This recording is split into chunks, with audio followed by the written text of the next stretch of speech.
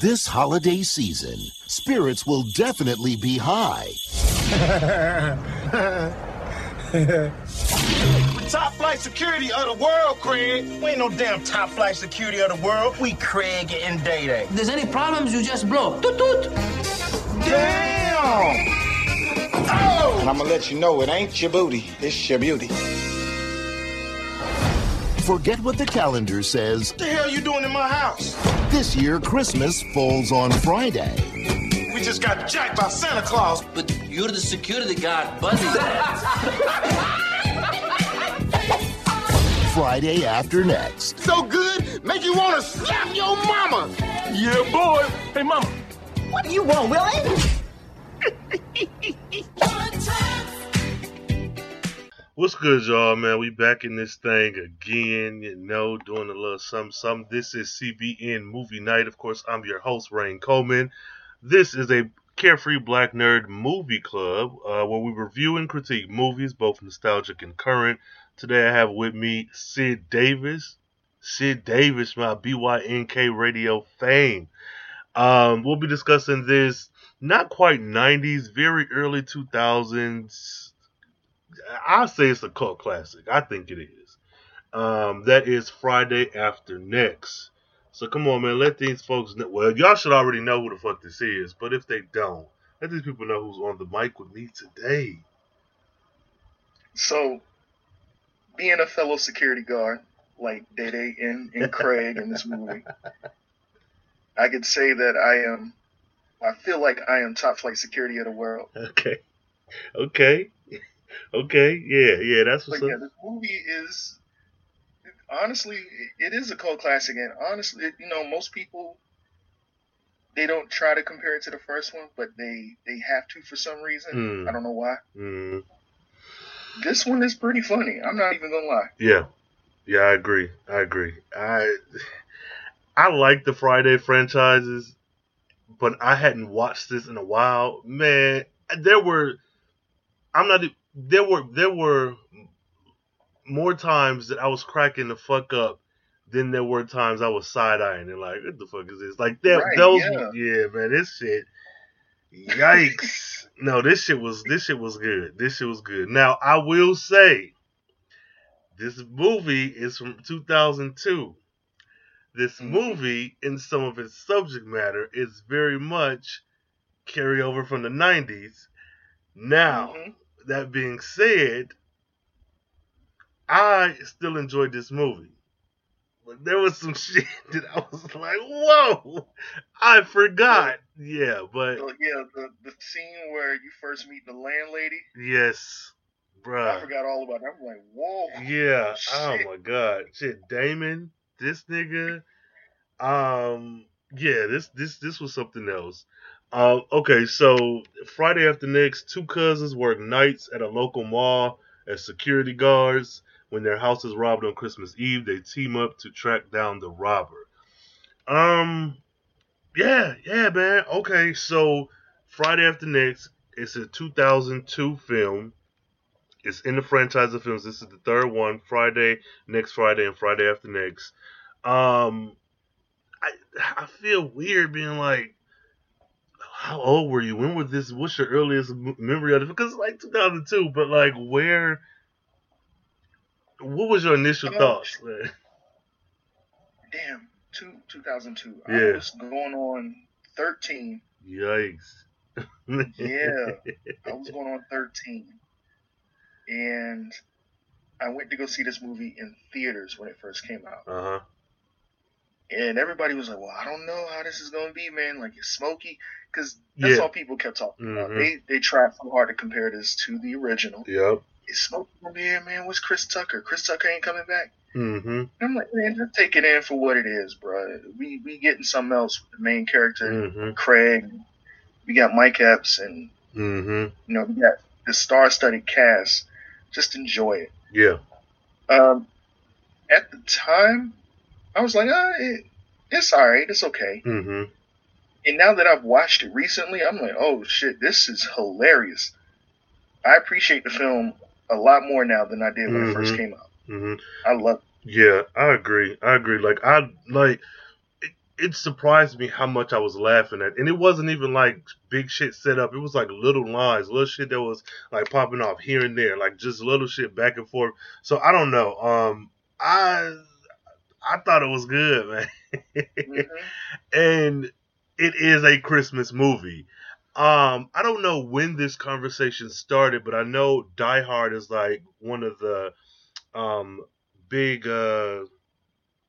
kind of benchmarks, I guess, for this, where people's like, Die Hard is a Christmas movie, and this is a Christmas movie. And I'm like, Die Hard to me is a Christmas movie. This movie, Friday After Next, I don't think that anyone should question if it's a Christmas movie. Hell, it's set fucking knees deep in Christmas.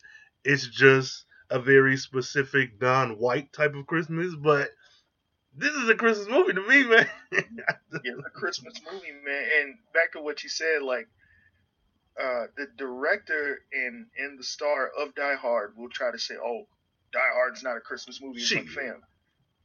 Die Hard and Die Hard 2 are both set around Christmas time. These shits are Christmas movies. Yeah. Let it go. Yeah. Just for what it is. I agree.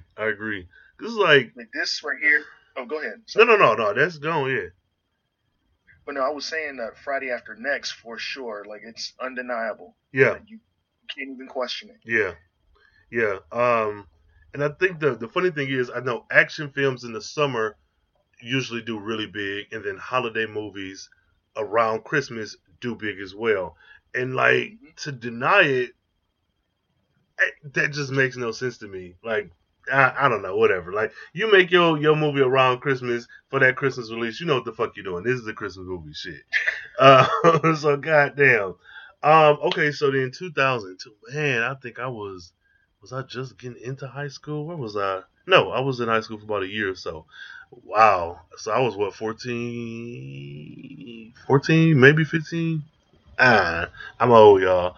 Okay, so you first saw it at the theater. I cannot remember where I first saw this, but I bet you, dime for a motherfucking dollar, I first saw it as a bootleg VHS or a bootleg DVD. Shit, that was the hype. Man, say, my mama works in the factory. And when you work in the factory, motherfuckers got hustles. They selling plates, dinners, breakfast burritos, clothes, shoes, shit that fell off a truck. We had so many bootleg DVDs, like, to the point where homeboy took, like, now, if you, like, let me say, I want to do a parody of Friday. I can have somebody do some shit on Photoshop and make me and somebody look like we on Friday. This shit was like a nigga took the cover of Friday After Next and scaled it down, changed the ratio so it'll fit in the middle of the VHS, that blank space, and then made a custom skinny tab to fit on the end. Like, I'm going to find some bootleg DVDs that I have from that time, and I'm going to post them online. But that shit, I know I saw it in theaters, but I think the first time it was a bootleg DVD, a bootleg VHS or a bootleg DVD. I have no shame. With the movie theaters, what they gonna do? That was the height. Like, people say, yeah, bootleg back in the day was a thing too, but I think the height was when it was coming to its end. Like, I remember getting Lord of the Rings on bootleg. Same. Halloween Resurrection. Couple other movies, man, but that right there was the height. Like, yes. When I stayed on the military base, there was a flea market right outside of the base. Yeah. And every Saturday, we would go there to get the latest DJ K-Slay mixtape or whatever, or film that was out. Yeah. That's exactly it. I mean, same. And you grew up in Georgia, right? Oh, well, technically in South Carolina for the most part. But what I'm saying is, you was like 1,100 miles from me in Michigan, and it was the same shit. Like that, I remember that. We have flea markets and fucking pop-up shops with, like all the shit you see them wearing in Friday, you could buy that shit and get a copy of the movie. So, yeah, that is, man, black culture, bro. I tell you, this is, we are magical, fam. No. Let me see. Oh, so I have, who on this list is still working in movies today, or like just in general? And I would say, I don't want to say everybody, but the majority of the cast, because even feelings about Damon aside, like that nigga is still working. Yeah. Pops, of course, he passed. Rest in peace. Day, he's still working, right? I mean, he's not like. I mean, we're in the pandemic. He's trying to get back more into stand up. Yeah, and shit, that's a job. Hell, and even fucking Craig, bitch ass, Ice Cube, he working. I don't trying to see that scene where Dede's daddy was dressed up as a reindeer. Them little kids on his back. One of them light skinned boys looks so familiar. Like I feel like he was like in Holes or something. I can't get his. Cleo Thomas. Oh, is that it? I don't know, man. Zero? Yeah, yeah. No, that's him. The skinny light skinned dude with the big ears. Ain't that him? Yep. Okay, because I was like, man, that nigga look familiar as fuck as a child. Like, why do he look so familiar? Yeah. Okay. Man, all in all, this was a fucking jam-packed movie. And you know what was funny to me while watching this? Last night I watched an episode of Reba. I used to love that shit. I watched it like religiously back in the day. And I see what's his name? Van, Cheyenne's boyfriend, who is now on Shameless, as Kevin. And so I'm like, okay, I see how his acting has progressed and where he is now. When I watch Friday in black movies like that, I wonder, like, do white people have movies that's just like how I watched Reba and I saw him as Van and I'm like, okay, that was funny back then. I see him as Shameless. I'm excited. I'm like, oh, I know that nigga from this. Like, do they have that? Like, what is a Friday After Next for white folks? Like, what is the... I ain't trying to be here and speak for white people, but I would say the Friday for white people. Yeah. I don't know. I would say Caddyshack or some shit. Bro. Or Coneheads or some shit. I'm like, what? I don't know, man. Okay, here we go. Any white person listening, all people listening, use the hashtag CBN Movie Night.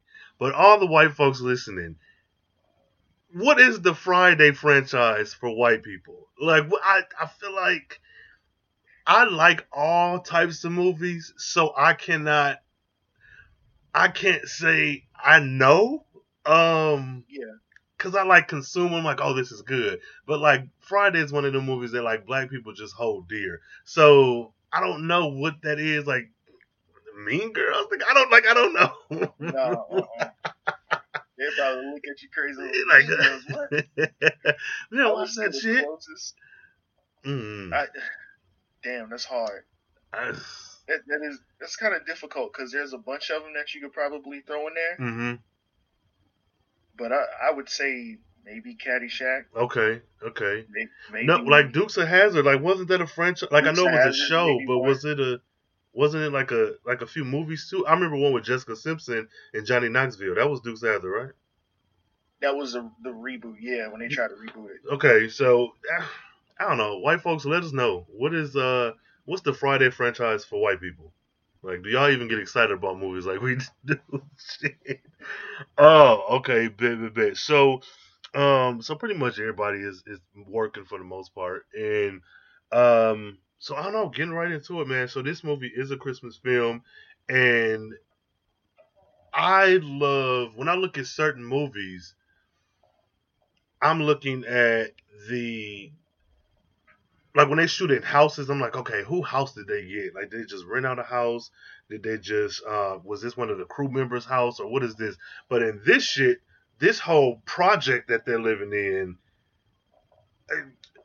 like, I don't know. It looked authentic as hell. Like, as rundown as it was, the fucking food, clothes, and mess everywhere. Like, I don't know if somebody went in and strategically placed this stuff, or if they were like, JoJo live here, he gonna let us use his house for like a week. But that shit looked authentic. Yes. My gripe with it though is that we never really got to see Craig's parents, Mr. and Mrs. Jones's house, like that neighborhood, and Oh my god, I don't know why I'm doing it. I hate to go back to the first one. Go ahead. Because I think we're tied to that forever. That's just something that we'll have to deal with. Yeah. But it was so much nostalgia. It's kind of like, damn, I wonder what's going on in the neighborhood over there. Like, yeah, what's happening? No, I'm with you because while watching it, once we got to the party scene, the thing that kind of stuck out to me is this is a series in a universe that's all in the same universe. What about his sister? Like, she never came up again. Like, is she in college? Is she a working girl? Like, what's going on with her? You know, I don't expect her to get like Nia Long to come back, which would be great if she did. But like those characters, yeah, whatever. But like his very own sister, where's she at? You know. And then with the neighborhood, I'm like, well, Friday was so long ago. Like, is somebody living in that house and you won't let them shoot there? Did y'all say, fuck it, we're just gonna do it here? Because even these apartments look like the apartments that Issa Rae lived in Insecure. So like, I don't know. I like that we're here because it's opening up California again. I've never been in my adult life, and I think it'd be interesting to watch them back to back and like see the many different sides of California. But like to your point, yeah, like you know we have this barbecue shack, but you know, take it back home, nigga. Yeah, I'm with you. Yeah, this is an interesting opening. So we get the drug addict Santa Claus walking around on foot, fucking shit up, stealing. He breaks in. Day ain't no help. Day and his dog. Craig fighting this nigga. Like it's this whole first scene is very chaotic, man. This is a lot of shit. This is a lot of shit. So wake your ass up, Day. Dude took, and I forgot about the tree. Yeah. He took the tree and started hitting him. What the hell? Yeah. This nigga, I have a cousin who reminds me of Day. I mean, from the description, he tall, light skinned, kinda favor the way he act. Everything that Day did in this movie, my cousin has done when we were teenagers, early adults. This nigga just feels like a family member to me. Like, no matter what I see him in, I just feel like that's my cousin right there. He is funnier than I think I want to give him credit for. Because I don't really judge too many comedians. I'm like, I ain't funny like them. I'm just household funny. But whenever I watch his shit, he is really funny to me. No matter what. Yeah. So I think the thing with Mike Epps, I think well, not me, really, because I think Mike Epps is really funny. A lot of people just, they don't think that he's that funny. And, of course, as we've seen time, pass on, people favor Kevin Hart. He's not funny. Some of these other comedians or whatever, but I've always looked at Mike Epps in a very high regard. Dave Chappelle's up there for me, but then there's in this new generation, it's Mike Epps as well.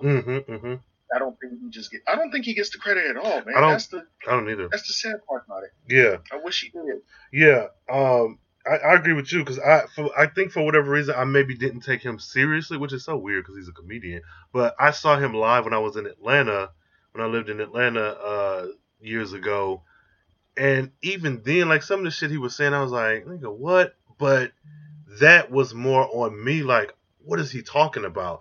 But even within me being like, nigga, what? This shit was still funny to me. So I don't know. Like I don't think I've ever found Kevin Hart funny. Dave Chappelle was funny to me at a time. Even now, I'm on the fence. But Mike Epps for me, and like Dean Cole, I don't know what it is. I don't know what it is about Mike Epps, but I feel like I didn't take him seriously as a kid. And now rewatching some of his old shit, I'm like, no, this man was very funny, like throughout. So yeah. Motherfuck me. Sorry, nigga. You funny to me.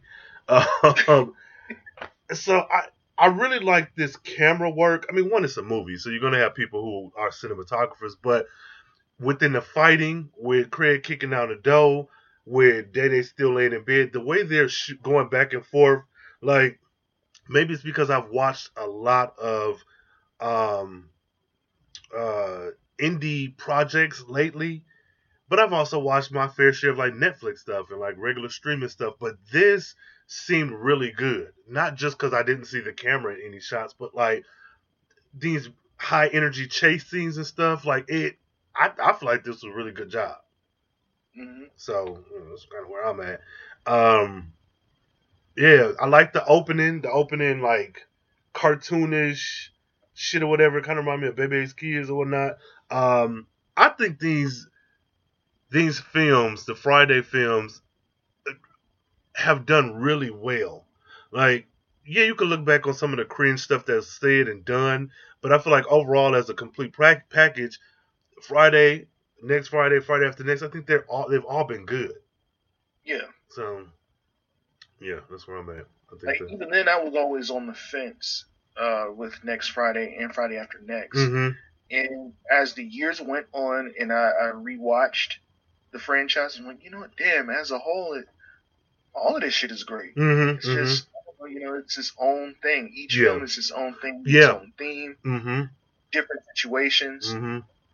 Yeah. I'm like, wow. Like, just like I said, I have more appreciation now for this film than I did before. Yeah. Yeah. I think. I watched. Last time I watched it was a few years ago, and I was well, whatever. Now, of course, picking it up again. Yeah. While talking to you. Mm-hmm. Fuck. Yeah. No. I think you're right. I think to its credit, like it was a lot of conversation about is Smokey gonna be in it, but I think Day Day was I think of it in terms of Destiny's Child.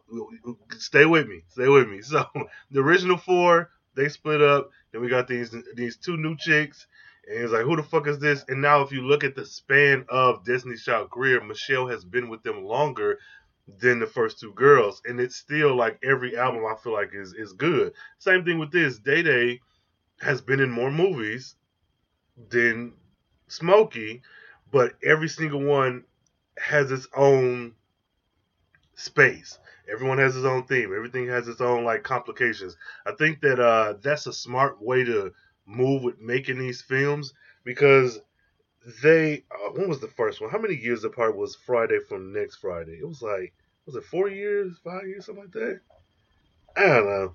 But either way, okay. I think it's, I don't know, I just think they work. They just work like little anthologies, so to speak. Shit, like Black Mirror, hell, or something like that. Okay, so we get the cops. What's their name? Alan Ho and Ben Dix or something. Some kind of way it's A Ho and B Dix. What is your thoughts watching this? Like all the shit going on, a 2002 era, watching these cops and these black men in this house. His interaction, that scene where he said, "Don't raise your voice or don't yell at me." He was just like, "I'm not raising my voice." Yeah, because you could kind of feel the tension, like black people. You can see where it's about to progress. Yeah. And the whole time he got to worry about his cousin just acting stupid, making up lies and shit. Just this nigga, yeah. The part that made me laugh is when the white cop walked off. And under his breath, he was just like, asshole. Whatever. Yeah. But it's that interaction between Craig and that police officer. And I was just like, oh my gosh. Yeah. What does this turn into? Yeah. He was like, you can go out in the car if you want to. Yeah, that felt very real. I mean, I know this is played for laughs, but I feel like, I don't know. I like this scene. I don't know. I guess it's that these two are the underdogs, which I think my hot take for this film is that Day Day and Craig are the villains of this film. These niggas is villains. No, these niggas ain't paying their rent. These niggas, damn, I had a list of shit. Ain't paying their rent. God damn. Fuck. I would say the landlady is the villain. Oh, no. I get, like, overall, like, she's the bad guy. Like, she fucking sexually harasses goddamn daddy. But I was like, oh, these niggas, like they doing some shit. But no, I get that they are the protagonists and we're rooting for them. The shit that they go through in this film. So these niggas get robbed, call the police. The drug addict Santa Claus took all their presents, took the tree, whooped their ass, and took a speaker with their rent money in it. So now that's the inciting incident. Now we on the move. Acts 2 and 3, 1, 2, 3 is us trying to figure out how to get this money. We don't want to get put out. We got this new job. Like, I just studying storytelling and then rewatching a film like this, I loved it. Like, I don't know, man. This is good. So yeah, we get the next little villain, which is, mustache landlady, and she was something else, man. She was something else. What's your thoughts on her, on landlady? I forgot all about that. The bribing, the threatening with her son Damon. Mm-hmm. All of that. I'm like, wait a second. Yeah. Where's this going? And then, Day said what he said to her. And, the joke line, and then he said what he said to her. He said, "Oh, you proud of your son?" Yeah. Yeah. He's like, "You proud of your son being a fag?" She's yeah. Like, "Shut up, bitch." Yeah, like, that felt as, and that's one of the moments I was like, oh, I do not remember any of this. But that stuff I heard growing up, like, your auntie that's drunk, your uncle that's like talking shit, and that shit felt. I've seen that whole scene play out at family reunions in the neighborhood. Like, I've seen that, so it's like, damn, like it's crazy. The dynamic of some of these scenes are played for laughs, but there's a serious tone to a lot of them. Very serious tone.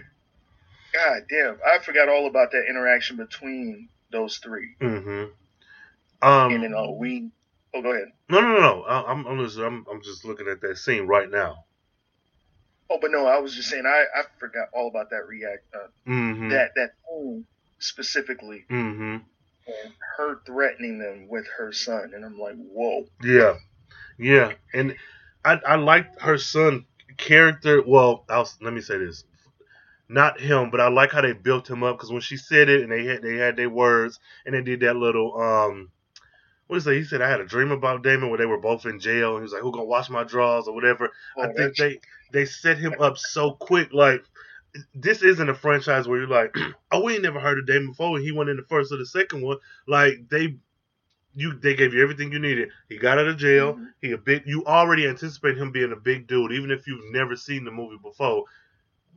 You see the dream sequence, and I think that was expertly done, because you got a lot of shit done immediately that you didn't need a bunch of heavy backstory. We don't need to know why he went to jail. We just know he went to jail 12 years ago. They knew this man, and here we are. I like that. I got a hot take about this too. Come on. With someone else they should have gotten. And it might not make sense. So you remember in the first Friday, the flashback where they're talking about Debo playing the craps game. Yeah. Well, I don't think it was Debo, but it was Smokey and a group of other dudes playing at the craps game, and then Red showed up with his dad to go get the bike from Debo. I think if you blink, you'll miss it. But if you look off into the side of the camera, there's another bigger dude there. Michael Clark Duncan. Really? Yes. Yo. It's Michael Clark Duncan. I kept thinking about it. I'm like, damn, well, what if Michael Clark Duncan, or what if they got him to play Damon in Friday After Bro, that would have been, that would have been some shit. That would have been some shit, connecting them damn movies. My brother was trying to fight me on. He said, that wasn't Michael Clark Duncan. I said, it was Michael Clark Duncan. Come to find out, it's Michael Clark Duncan. I'm like, I told you, they should have got him. Okay. Yeah, shit, that would have been, Wow, okay. Yeah, and see, that would have been a good way to, tie all these together. I mean, outside of the obvious that it's happening on a Friday, but cool. Okay. Michael Clark Duncan. Goddamn. Yeah. The only thing with that I'm thinking is, and no, let me not even go there. I'm saying the nature of Damon's character, the role that he occupies in this film. There might not be a lot of people who were jumping to occupy that space. Which honestly, when I look back at the movie, wasn't really bad in the sense that there was nothing graphic really shown about him, except for like the plier thing at the end. Even that, like nothing was, like it was more inferred. A lot of stuff was like, this is what he'll do to you. There's a lot of talking, but overall it wasn't even that graphic. And yeah, Michael Clark Duncan, the craps player, uncredited. Goddamn. And even then, so even then, Terry Crews, I can see why they got him, because he's very charismatic, has a lot of personality on screen, so I guess it worked. Yeah. But it would have been dope to see Michael Clark Duncan. I wonder if that would have made, because he's big as shit. Yeah. But this nigga, I think he, I like that there is a bully, and it's not Debo. And like you said, Terry Crews, regardless of how you feel about the shit he said, he is a charismatic actor. Like everything he's in, it's like you notice him. You have to. He does not step on any scene and not, I won't say steal the scene, but you pay attention to him. I'll say that. And I like that he was this mama's boy. There wasn't shown a whole lot outside of him, like just taking care of his mama, but I liked the space he occupied. I think it was a lot of problematic shit, but again, this is a 2002 film. This is something I wanted to mention. Ice Cube is like funny. Like he's like a lot of this, like I'm watching it and even thinking back on Friday and then Friday after next, like for him to have written this movie, I mean, I don't know if he had help. Tyler Perry don't have no help, so maybe he ain't take no help. But this nigga is funny. Like, this is a funny movie, and he's saying and doing some funny shit. Yes, Day-Day, Mike Epps is like doing his thing, but Ice Cube was funny in this. I mean, I don't know. Good for him. People are multi-faceted, but that's the thing that I took away from this last viewing. Like, oh, this nigga is really funny. So good job for him. So they drive up to the strip mall where their daddies are Bros Barbecue. Barbecue so good you slap your mama. And they slapped their mama. But now I laughed. Yeah. I don't know. Yeah. But I like that it's addressed later on. Well, I don't like that mom was attacked and has like issues behind it. That's played for laughs. But like Day-Day's daddy was like, nigga, you were supposed to pretend. You weren't supposed to hit her for real. So there's that. Top 5 security of the world. How do you compare this Friday, and specifically like them being cops at the strip mall, to like the first one with him and Smokey just in the neighborhood?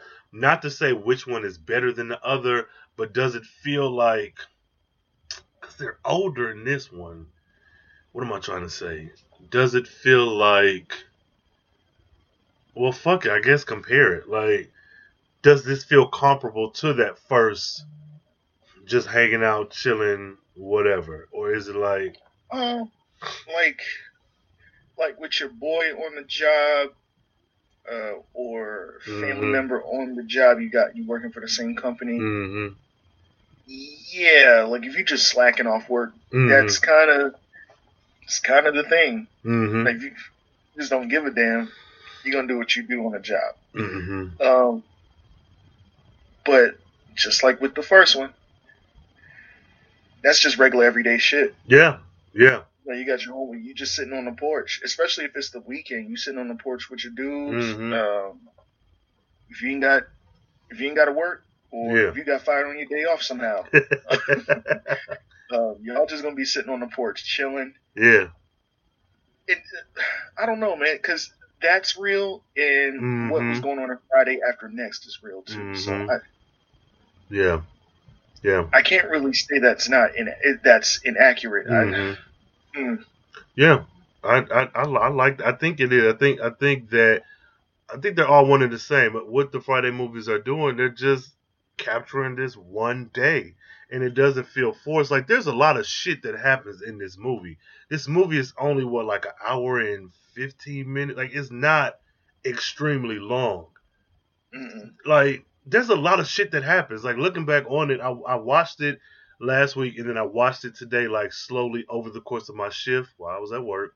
And though it took me, I'll just say 8 hours because I was on my shift to watch it, there's so much shit that happened. It feels like a full 8 hour day in this like 1 hour and some change worth of a movie. I think, yeah. So I'm with it there. Another thing I really like about this movie is how this family feels like a real family. Again, kind of speaking to our white folks out there too. When people cast families in movies or TV shows, sometimes I'm looking like, I know there was a running joke, and they mentioned this on Family Guy about the Huxtables, where some white guy was like, if y'all are related, then, why are you different shades and different whatever? And I'm like, well, that's what we look like. That's what we look like. I have cousins that's yellow as the day is long, and some that's blue-black. Like but looking at this family, these actors together, this felt like I'm looking at somebody's family, a peek behind the curtain. So that's what I liked about it.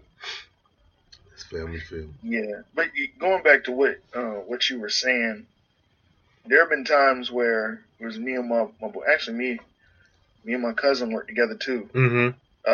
And when there were times that we wanted to slack off, we did. So we slacked the hell off and did whatever we wanted to do and not give a shit. Yeah. Still were able to pull off the job and get shit done. But, bro. Yeah. No. I'm with you. I mean, everybody. I think this ain't shit. Especially when I work retail. What if you wasn't on that register and you could just walk around putting up clothes, talking to man, I fucked off so many hours at work with friends that I have to this day. Like we have memories of being at H&M, cutting the fuck up, busy time, cleaning up so it's just what you do. It's what you do, and these niggas did it well. They felt like a family unit. They was arguing all the goddamn time, not doing shit at work. They doing more shit than what he needed to at times. It was a smart movie. Like these niggas, they get hired, and that's another thing. Like we see nepotism in like different movies where my dad is the CEO of IBM, so he got me a job. Like these guys just have a barbecue shop, local shop in the neighborhood, and got their sons a job because they work next to this Indian guy, which that was yikes. That was cringe. A lot of this shit, I'm sorry. Molly was. I was like, ooh, a check's a check, I guess. But, like, because they know him, they got their sons a job. It's like, I don't know. I really like this movie more than I think I realized. Man. What's that, Samore? That was Samore, right? Who was Dede's daddy girlfriend? Yeah. Yeah, she, I think she was really good. I like the addition of her. Because she not, 20. But she has all the assets that, like, I could see you casting some really young, big-breasted girl to play that role, and I like that she was. And she didn't tell a lot of jokes and nothing. Like I think she did pretty good in that role. She's funny as shit too. That's another one that's just underrated as hell. Don't get no credits. Yeah. Yikes! Yeah, this is. Man, so they working, and in this dirty ass shack. They don't get no flashlights. They don't get no gun, no taser, no rope, no nothing. They daddies arguing with each other like they do. Looking back on this film, I've watched it a few times. I like it. A lot of shit happens, but honestly, nothing really happens. Because I think it successfully makes you feel like you've dropped into these people's lives for one day. Like, I feel like shit happened before, and I feel like shit happened after. I don't feel like, oh, I'm watching this movie, and then this is what happened in the movie. It feels like life has gone on, and you just happen to have a view into what the hell is going on. And I don't know if it's just nostalgia or that I'm just liking it more now, but I really like that. I like that about this film. I don't know. Black Brothers Barbecue. I don't think they saw any business, and that wasn't the focus, but like maybe there was like 7 or 8 customers out this entire day in this mall, period. The most exciting of which is with the robbers, the boosters. Yeah. Oh my goodness. Yeah. These motherfuckers. Well, I guess before that, we meet Molly, or Molly. He's serving food at like a bakery that has a big F as the health code rating. A big F flies everywhere. The cops, and I like this. Oh my god, I like this about them. Clearly, it's flies everywhere. This shit does not look like you should be eating it, but they sitting up eating at this motherfucker like it is just the 5 stars restaurant of them all. I like that.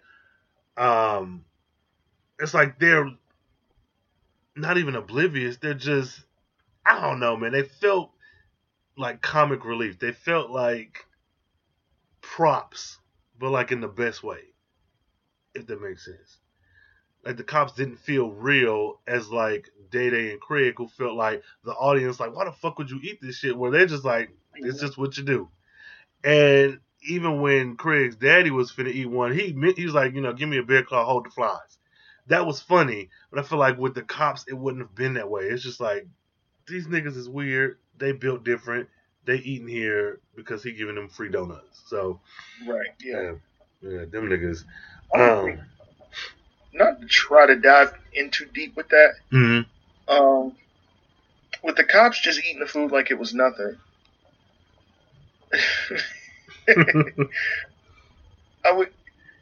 It's like you see a McDonald's or a Burger King or any other fast food spot at the corner of a block or whatever, or a couple blocks over from each other, and to see that grade of the F, see that grade, and then you go around. If you're driving around, you go to like a McDonald's or any other restaurant, you see a grade, and they got 95 or 97, and I'm like, that shit ain't accurate. I've been inside these kitchens before. Yeah. I don't know if it was some type of messaging in the movie to show what it really is. I don't know. I didn't want to dive in too deep. Yeah, no. Yeah. I can see that though, yeah. It's probably much worse than what that letter yeah, no. My bad. I'm watching it while we looking at the scenes and shit. Them cops were useless. They were useless. In every sense of the word, them niggas was useless. But we get a pimp who has a clothing boutique, which for some reason when I watched this again, I thought that was like a whorehouse being ran out of there. And then I was like, oh no, this is a clothing store. Like, I don't know why I thought that. Maybe because of the pimp imagery. And I don't even know if whorehouse is the appropriate term. Sex workers, if that's not the appropriate term, my bad. But he gets out of this car with his little ass. Now, Cat Williams. Cat motherfucking Williams. Money Mike. I want to say this is where I first took notice of him. I want to say this may have been the first time I ever saw Cat Williams. Me too. Yeah, I think so. Because I have no memory of him from like the 90s. So yeah, I think this is where that nigga he did some. This was a funny movie. Like he was funny. He was funny. Yeah, he was funny. And when I see this, I cannot separate the Boondocks parody of him when I see this movie. Like they're one and the same. I'm watching it, but I'm still thinking about that fucking Boondocks shit. Like, oh man. I wonder how that casting went. Because I feel like with these Friday movies, I don't feel like there's a full script. I feel like they leave room to improvise. That's what it feels like. Do. I wouldn't even doubt it. So I wonder if he was like, I just need some funny niggas in my movie. Come and tell some jokes or something. Like, how did that casting go? I think he was perfect. He was perfect for that role. There's a lot of pimps in the Friday universe. There's a lot of pimps. So they meet him, they see him rather, and go into this little shack, angry, fussing with each other, acting a fucking fool. And then the beginning of the madness starts. So Craig put his feet up on the desk. They get mad. Then they hear singing because Molly hired them. He told them to, make sure nobody steal. Don't let people hang around at the liquor store. And they hear this singing, which is like Joy to the World, Christmas carols. These 3 black women are singing in front of the liquor store. This man is disrespectful as the fuck. He runs out of the little shed, the security shed. He walk up to these older women. He into the song for a minute. Fa la la la la. This man blows his whistle. Heaven and fuck all that shit. This scene is fucking ridiculous, man. And so they're like, excuse me, baby, what did you say? He said, y'all hoes got to move the fuck up out of here. Like, what? What are you doing, fam? Are you serious? So, a lot of this stuff I felt like I didn't want to laugh at, but this shit was funny as hell. No. I couldn't help it. Oh, my God.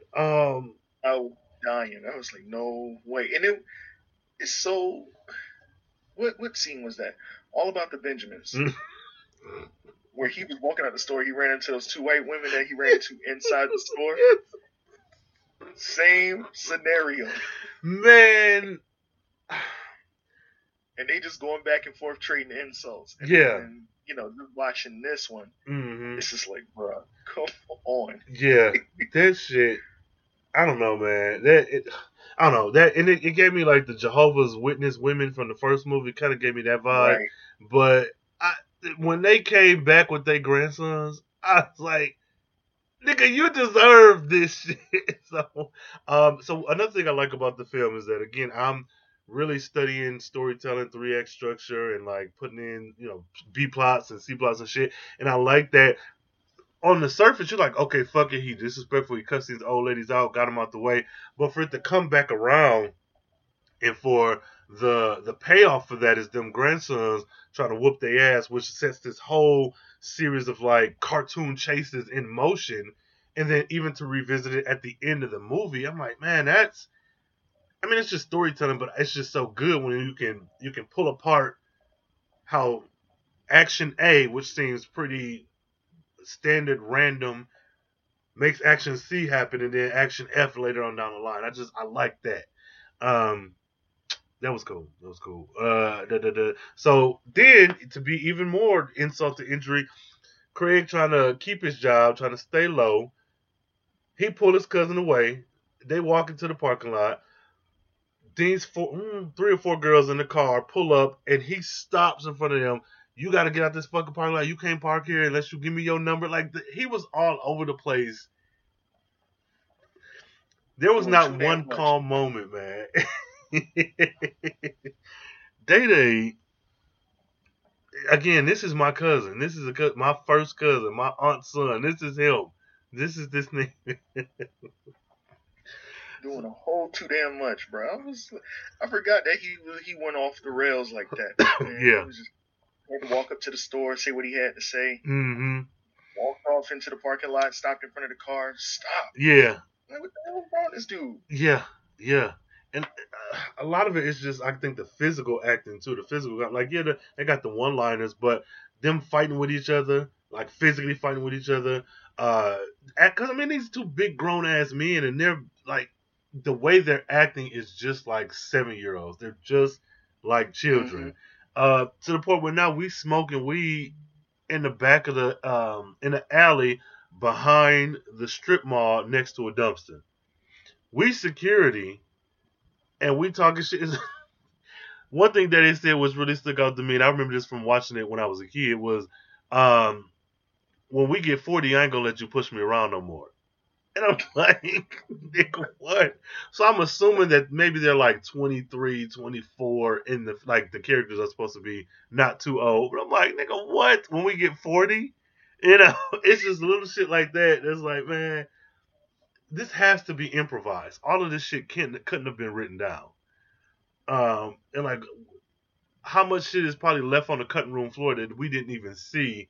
Or like somebody was laughing and fucked up a take or something. Like, how much of that is out there? Yeah. This then they get scared when Daddy hit the dumpster with a bat. Like, you security. What are you doing? Look, man. Being top flight security. Oh yeah. What they're doing here is just fucking off to go smoke or something. Yeah. Somebody that they might know that they feel like they might get in trouble. Yeah. This is real. Okay. This is extremely accurate, bro. Okay. Extremely accurate. Okay. Well, take it from Top Flight, y'all. This is accurate. And it's not that it wasn't funny, but I'm like, nigga, y'all supposed to be securing the perimeter. This nigga is fucking y'all up. But they ain't got no weapons. They ain't got nothing. You know, you can't fight a bullet. You can't fight a bullet, fam. Then we get crackhead Santa popping up, robbing him. You know, he called Craig broke because he only got $20 in his pocket, take his uncle's Rolex. And this is just a bunch of cartoonish shit, but it's funny. It's funny. This might not be. That whole scene was just cartoonish as hell. And this is why I say I think the cinematography is really good, and it probably ain't even no better or worse than any other film. But I think because of the amount of times and scenes where they're just running, they're doing nothing but running.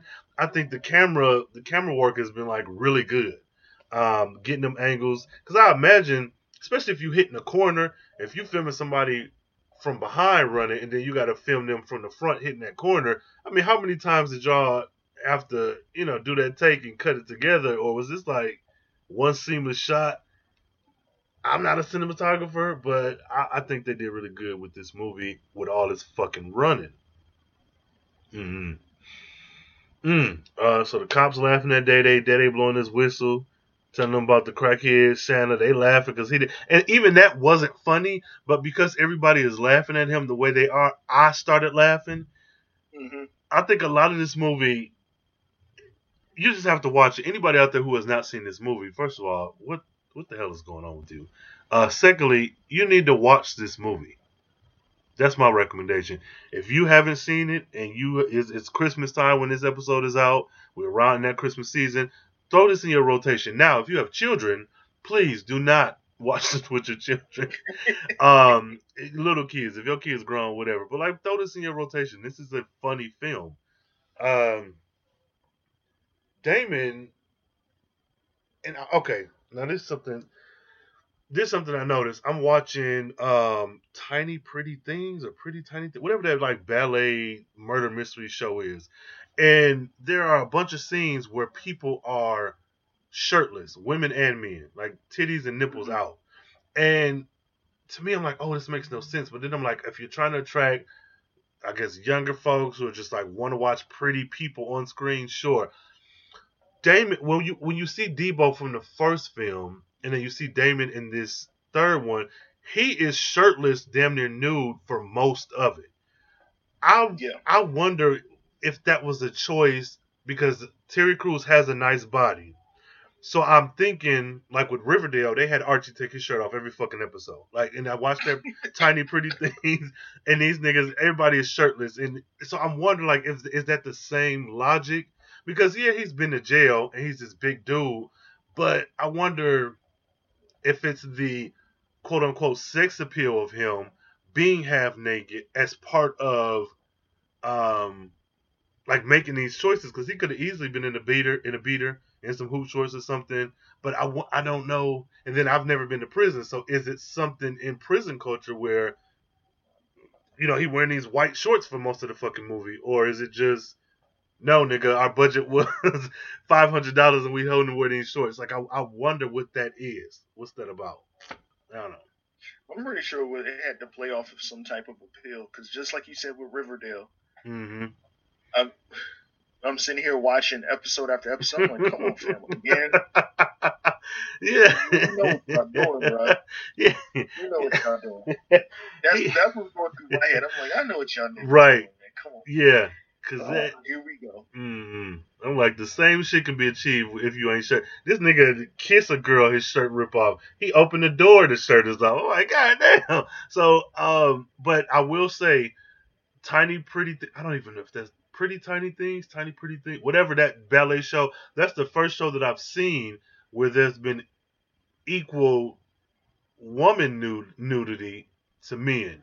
Like, they're ballet and shit. Like, that aside, like, it's some scenes when they in the sauna and everybody is just letting it all hang out. And I'm like, god damn, what is this shit? So, but I digress. So this nigga being half naked, I'm assuming there's something there. That, you know, that's before he was Terry Coon. His mom, his mama walks off, goes into Dead A&M apartment, and she going through shit. This motherfucker inspecting shit, pull out condoms, some out magnums, all you wish. She take out the weed. Oh, I got me some weed. Like, this is very fucked up. Like,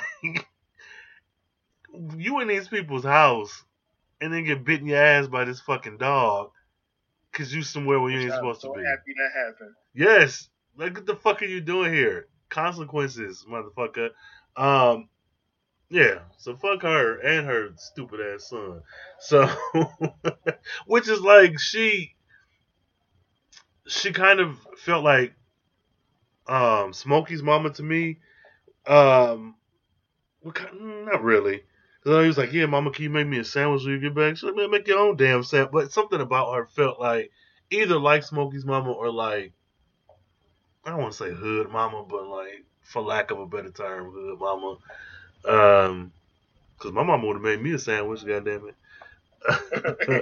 So, I don't know, but what's your views, like, overall, when it comes to the landlady? She is the villain. Like, to me, she is the villain. She is the villain. We can look at Crackhead Santa and say that he's the villain.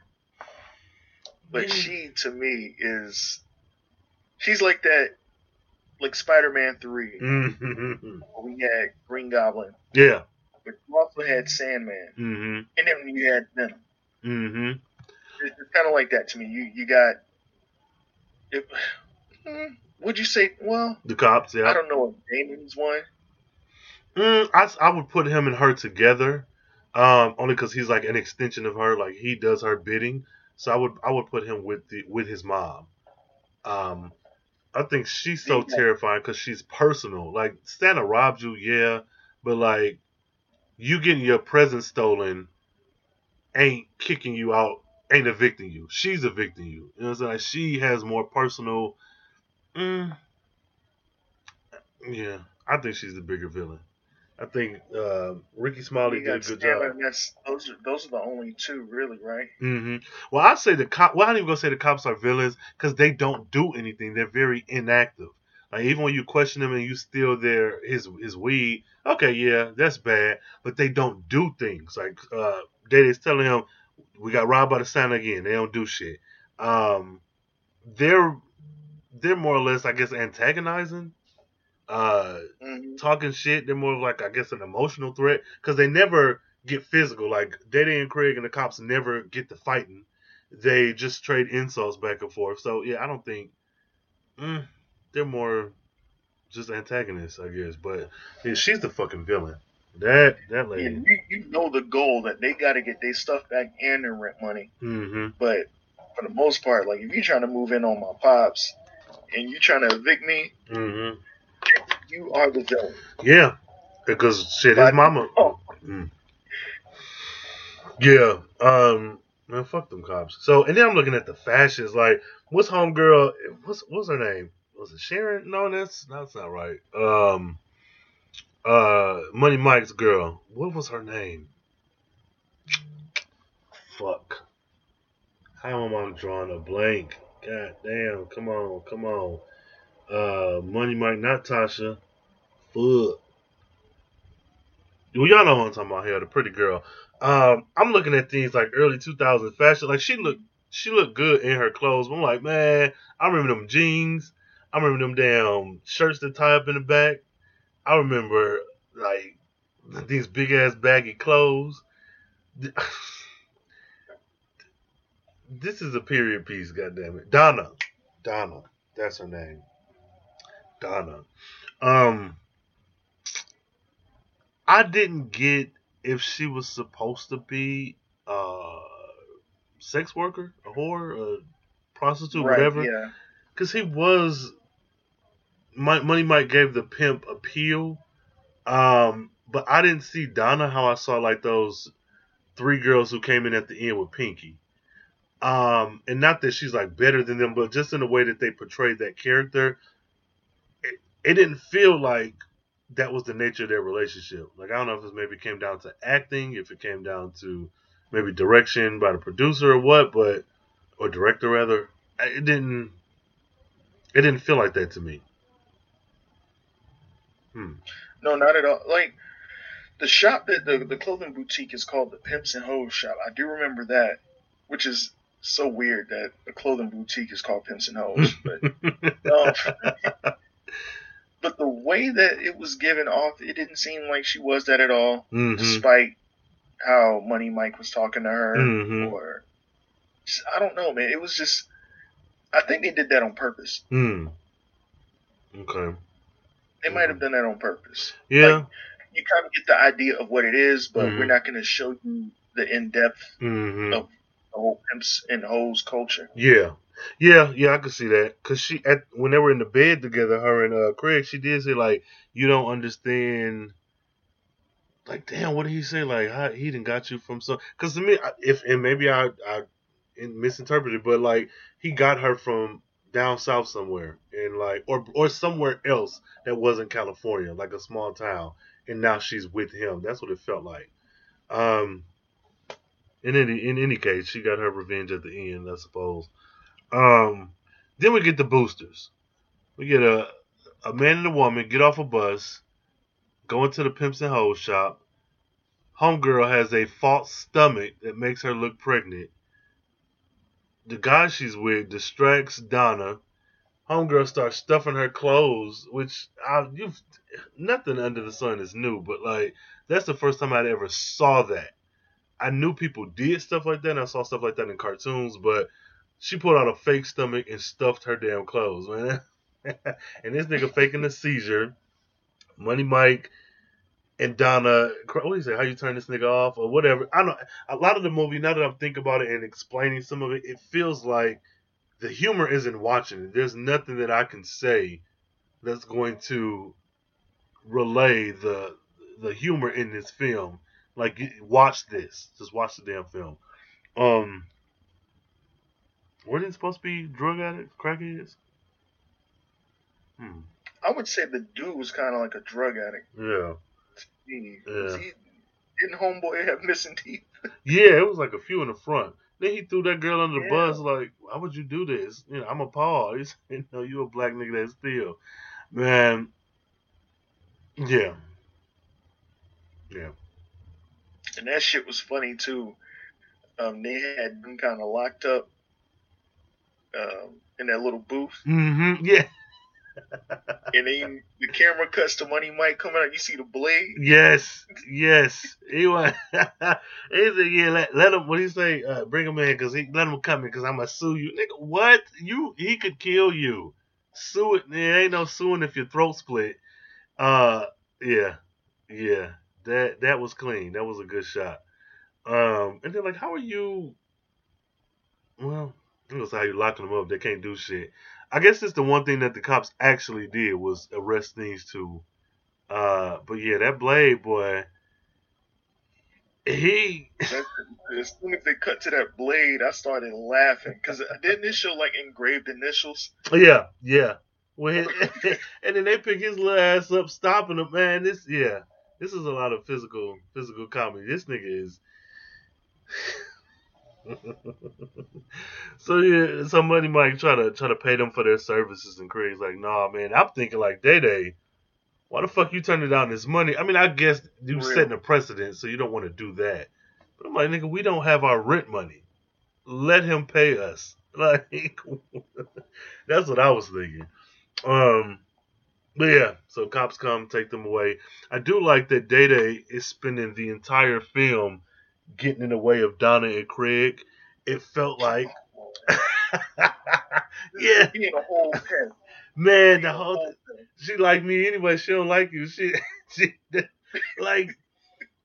But that's real though. That is so on the nose. Mm-hmm. You either got a friend that kind of did that, or you got a cousin that did that. It's like, bro, what do you want? Why are you here? Yeah, Go away. She like this thing anyway. I don't know. That was just a funny running joke to me. Frustrating for sure. Like Craig ain't never had shit. I don't think every movie he found a girl he liked, and he don't never end up with her for real. Well, I mean, you fuck. Yeah. I'm still mad that whole thing didn't work with him and what's her name? Lisa? Yeah, I think so. Yeah. I was just like, damn, that could have that would have been dope. Actually, I would have preferred it if Homegirl, the first phone call he got when he woke up. Yeah. Oh shit, yeah. Which another thing, okay, I know this is old news, but it took me until I was like grown to realize there was a man in the bed with her. Bro. Yeah, you know what? Just a few years after watching Friday, I never paid attention until probably when I was close to when the second one came out, and then I'm watching the first one again. I'm like, oh shit, is another dude. Yeah, they did that. They did a really good job because I didn't even I realized that Nick was in there. So, not to say Craig is the bad guy, but with me not realizing that and thinking that was just like clothes or something, I was like, yeah, she ghetto. You trying to make her be this bad person, but like, if your cousin, sister, baby daddy, cousin Tracy really saw you at the club with somebody else, then you're the bad person. I didn't realize this was a nigga in the bed with her. So yeah. That's it. That was, man, his mind. This nigga. Yes. So again, setting up one thing that seems like random to be something else. As soon as they get these looters, boosters locked up, here come them grandbabies, them grandsons to them old ladies, whooping it, and then we get another chase scene, and it's like they're running, and like it's, bro, all they're doing is running in this movie, like a whole lot of chase scenes in this movie. Yes, I would like to see how many minutes is actually running. It's probably a good 30 minutes of this damn film. And they hide in the Pimps and Hoes shop, which again, that could go back to the shoplifters. Okay, yeah, not just that you're security, but you caught these people who were stealing from me, and now let me do you this favor. All right, one hand washes the other. They climb on the roof. Like, this is a lot of stuff going on in this movie.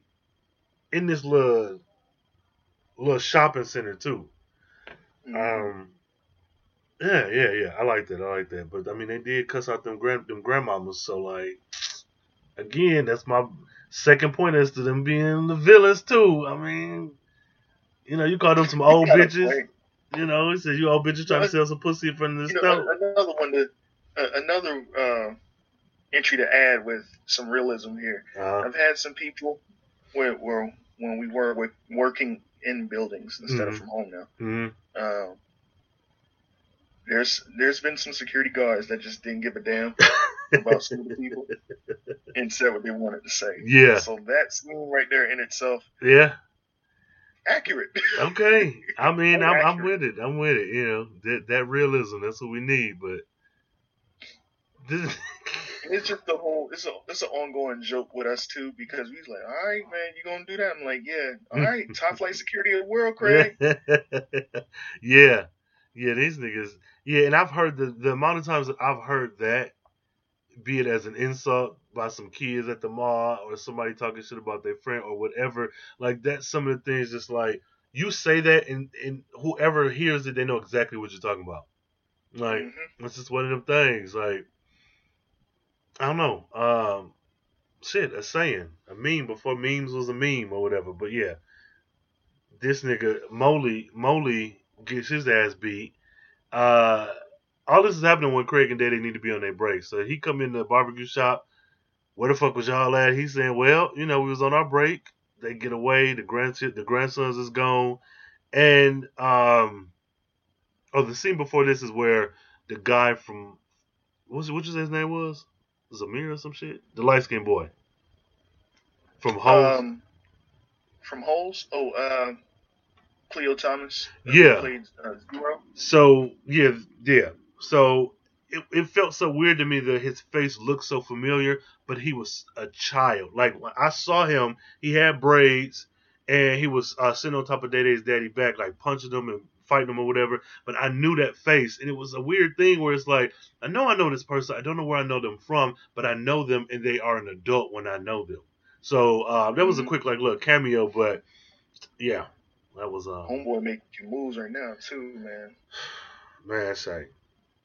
He working. This is the time to do it. This is it. This is the time to do it. Yeah, so pretty much Craig loses another job. So at least you at work when you lost it, not on your day off. But yeah, he loses a job, and you know, they're like, hey, you know, you still gonna have this party, and he does what, you know, black folks have done before. He throws a rent party, whereas now it was just a regular party. Now it's a rent party, and that felt this movie was filmed in like 3 locations: in his house, at the strip mall, and then I'd say in the neighborhood, whatever neighborhood they were in. This was a good movie with 2 locations. The party looked good. It still looked like a fun party, even by today's standards. Music was good. You know, Pimp came in with it. Man, the song selection, I forgot. I was like, wait a minute. Yeah. This was some good shit. They did that. What joint too? They were playing at what was that? That Ja Rule joint. Living It Up. Yeah. This was a feel good movie. I love that song. Yeah. So we got all these goddamn people in his house. It looked fun, have a good time. Then we see Damon off in the corner, kind of going through it. Now, there's something that I've spoken with people who've been locked up before, and I'm going to assume that is what this was. There's a guy I used to work with. We did construction, and this was in Atlanta. And whenever we would get on the train, he would always sit like in a particular seat. And I was like, "What is this?" He was like, "Well, from him being in jail, he don't like his back against any doors. He likes to always be facing the exit." And with Damon, he was in the kitchen, but kind of off to the corner where he could see the front door. His back was against a wall, and you could see everybody at the party. Now, I'd have to think that was intentional, because even him being nervous, the way he was kind of flinching there, it's like you could see the front door. So I think if you didn't know anything about that, it would just be him standing there. But I'm like, yeah, that makes sense. You know, you want to see your exits and make sure ain't nobody gonna stab you, because he got some phone books around his fucking stomach. So yeah, that's that. Anybody who's been to jail, you know, tweet us. CBN Movie. Yeah, I'd also worked with someone who was locked up for a few years, and he did it for the longest time. It was like, but he wouldn't really interact with nobody else except for me. Because I always greeted everybody else. Apparently, was just scared of him. I'm like, yo, what's good, bro? And after a while, man, he started easing up. He's just started. He was sitting one location in the break room, up against the wall, kind of facing where the TV was, so he could look at the TV one way and then look at the exit another way. But after a while, he started loosening up, and yeah, he was comfortable. But yeah, that is very accurate. Yeah, I thought that was really good. Again, it's a little, yeah. This is a good movie. It's a good damn film. Damon meeting. Okay, so Pinky showed up with some girls, and this part pissed me off because he showed up. What was it Moet and something else? But then he brought out this third chick. I was like, why would you even bring her out? Because Craig said something about how she looked good, trying to kiss her something. He's like, nah, she for me. Sir, if you say you got something better than money, this is your admission into the party. Why would you then even introduce her with the other girls that's quote unquote here for me and Day Day? Right. But all right, fam. Was it the second girl? Yeah, it was the second girl. You recognize her? No. Who's that? Remember Angela from Boy Meets World? Yo, I know you lying. Yo, let me go back. Because I'm not even going to say that she looked familiar. She did, but I'm like, is it because I've seen this movie before? But I know that third girl kind of looked like Aaliyah to me. Now, let me go back. Yeah. I was like, yeah, she looks like Aaliyah. Yeah, she favors Aaliyah a little bit. Let me see. Yo, is this her? Angela. It is. Look at that. Yo. Wow. Okay. Well, there you go. You learn something new every day. Shit. Yeah, so he paid. That's his admission to get in. And then Money Mike show up with Donna. And Damon is then we about to get the famous I am a boy Damon. But he talking about introduce me to your friend, and it's this scene is. It was funny when he pulled him in. He's like, "What's up?" And he was like, "Oh shit!" He was pulling my arm out my socket. I mean, their interaction to me is funny. I mean, past the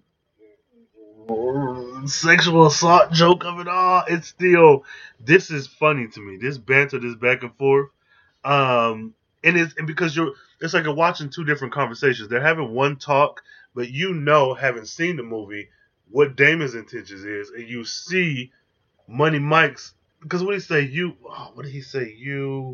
He said you look like you eat. Then he said you're dislocating my shoulder. He said, "Hey man, you ever been to the pen?" He said, "Well, no, but thanks for asking." But it's just like even before what happens, you can see two different conversations happening, and him eyeing up Cat Williams. This shit was. I know it's played for laughs and it's supposed to be a joke, and that problematic as shit aside, this is interesting. This was because so even when Damon gets into the bathroom and he locks the door, like the banter between them is still funny, but he pulls off this jumpsuit and he has these phone books taped around his midsection, which is like, again, I'm sure that's something that people really do in jail. I would imagine. You don't want to get stabbed. You put something solid right there. Yeah, but fuck Terry Crews, man. Fuck that nigga. Fuck that nigga. But yeah, so I forgot what he said that sounded. Oh my god, what the hell did he say that sounded real crazy to me? I was just like, bro. Yeah, a lot of it. He pretty much, it's inferred that he sexually assaults Money Mike. And again, that's one of them early 2000s, carry over from the 90s. That was a choice. And that was a choice. But that's to keep him occupied so that now Craig can move in on Donna. And so the whole, this is just a regular average day. Like, I don't know what else to say. This was a good movie. There's a bunch of shit that happened this day. We got this fucking rent party. Craig can't get no action. He got her in the bedroom. They talking. She on the bed. He giving some one-liners, some smooth charisma, whatever. And still, Day. This man ran into this room. He told them, wait, don't do nothing. Stop. You got some condoms? Nigga, what are you doing? Bro. Yeah. Fuck that nigga. Goddamn pest. Yeah, man. Yeah, Day was shit. Let me say that. Yeah, he was shitty. So, Pops, here we go. Some more sexual assault. Pops got a shit. And Craig beating on the door, telling him to get the fuck out of there because Pops got to go to the bathroom. Well, ain't nobody opening the door. He just sent him downstairs to the landlady house. She smoking weed. She mentioned earlier about how fine his daddy was. So when he come down and he got his shit, she let him go to the bathroom. Again, you see two different conversations happening. Just like with Damon and Money Mike. Money Mike think he talking about one thing, but Damon talk about something else. It's the same thing with Pops and the landlady.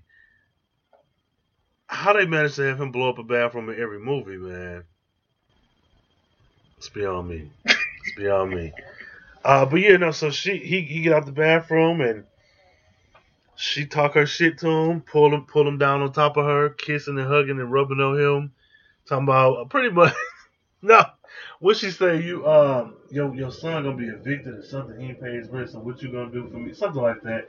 He said, shit, not shit, hell. I can hardly pay my own rent. It's like, God damn, you can't exploit this man. He can't. This son is a grown ass man. Fuck all that. Yeah, but this. And it was such an awkward scene too, because even then,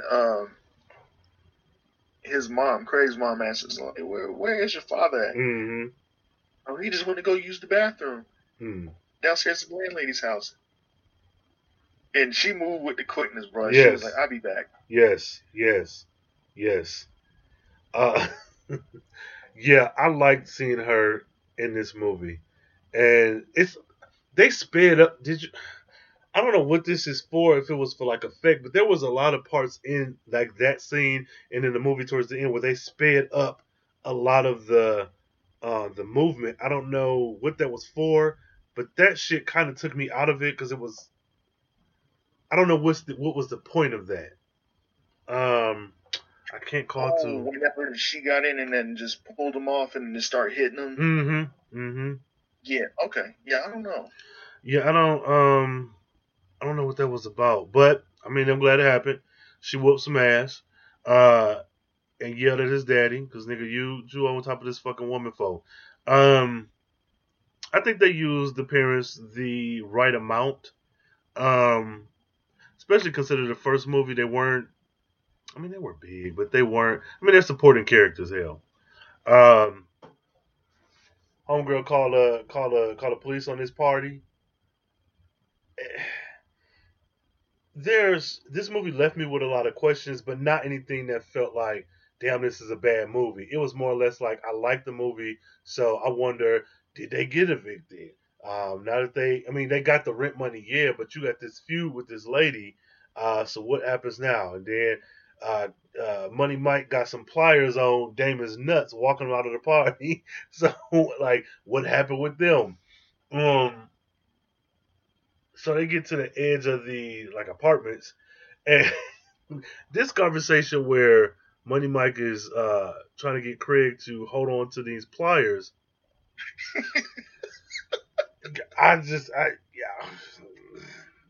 This was something. This was something, man. He's like, no, you take this shit. Donna start the car. Like I don't know. It's just silly shit, but. Good shit. This was a good time. Them counting to 3 was just too goddamn funny. Man. Like 1, 2, hold my balls. 3. Like, man, it did. It fixed the fuck off. Damon could have whooped both their ass. You could have easily nuts in the pliers or not. You could have hit this nigga in the head. But he pushed Craig and chasing Money Mike, who's chasing the car. Like Donald definitely was hitting 50. Um, yeah, this is a silly ass fucking movie. So kind of all's well that ends well. That shit happens. Craig and Day see the drug addict Santa Claus, and we get another fucking chase. Like this movie has been nothing but running. They break into the house, they whoop his ass, they find all these presents, and they chase him through the neighborhood where you going into people's houses. Which I guess there maybe have been a duplex or something. The fight scene was fucking comical as hell. You hitting this man with this tree, he running out, getting clothesline, buy a clothesline. Like this whole last like sequence of the movie was like just silly as shit. Yeah, this nigga with this gun, which, who was that? Was that not Mike Epps? Like, who was this nigga? I don't know to this day. I never took the time to look it up, and I was like, who the hell is that? I don't know. I gotta be on here. Moet, Cinnamon, Lollipop, Apartment Girl, fucking CW, I don't know who that is. Crime Brother. Why they call them Crime Brothers? What? Okay. Bad Boy, Juvenile, Broadway Bill. I don't know, man. I don't know. But that was a bit campy, but again, it fit within the show, the movie. I thought it was pretty good. I don't know. Some of this felt like it was like shit. Let's get some friends in, and like this scene. Yeah, it's important, kinda. But when I look at movies now, I'm looking at, I guess a lot of the budget goes into like the destruction that you have. Like are we going to explode a building or a car or trash a house? When they threw this crackhead out of the window, broke the awning, and then like there was a lot of physical damage. Is that the point of this scene? Like, and how much money went into this? This whole last scene is just very Scooby-Doo-ish. Very. Yes. That was one. Oh, well, I don't know. That's probably my second favorite part of the movie, just because of how comical it was. Mm-hmm. The fight between... It's that and the fight between... The second fight with him, with Craig and Santa. Yeah. And then, the introduction into Money Mike, of course. Yeah. Shit, my favorite is this nigga getting hit by Pinky's limo. Shit. Oh, man.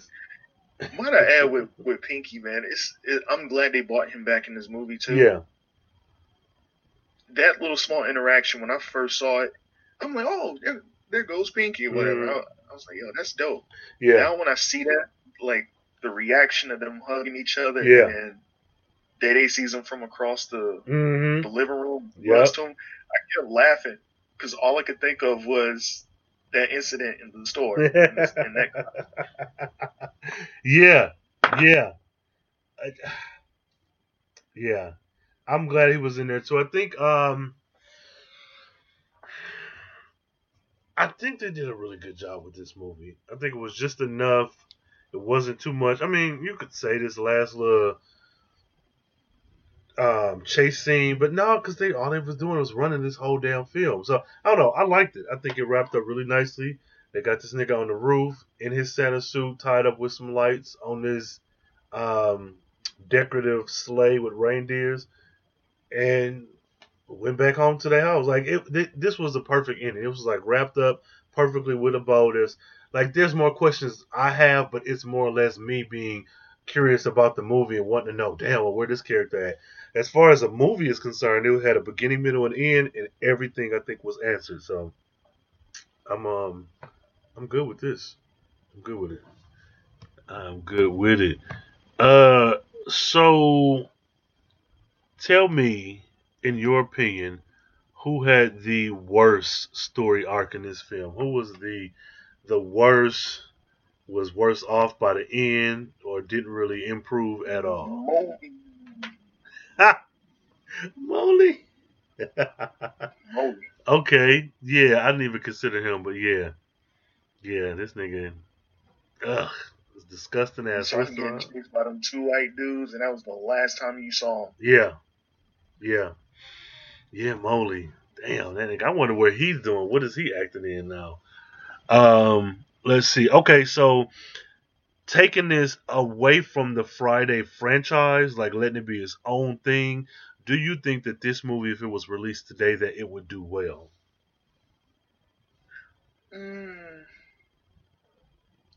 Today, Mm-hmm.